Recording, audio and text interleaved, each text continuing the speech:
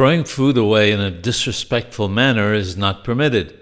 Even when throwing candies in a synagogue where there is a simcha or other celebration, it's preferable to only throw wrapped candies. If they're not wrapped, it's not so respectful to the candies. Additionally, they land on the ground where people walk, and most people would be repulsed by it and unwilling to eat them.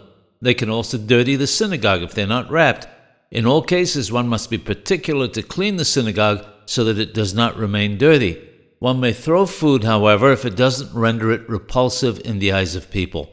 One may therefore pass food to a friend by throwing it to him. Bread, however, may not be thrown under any circumstances. It's appropriate to mention that while food other than bread may be used for purposes other than eating, the Shulchan Aruch states that one may not use wine to wash one's hands.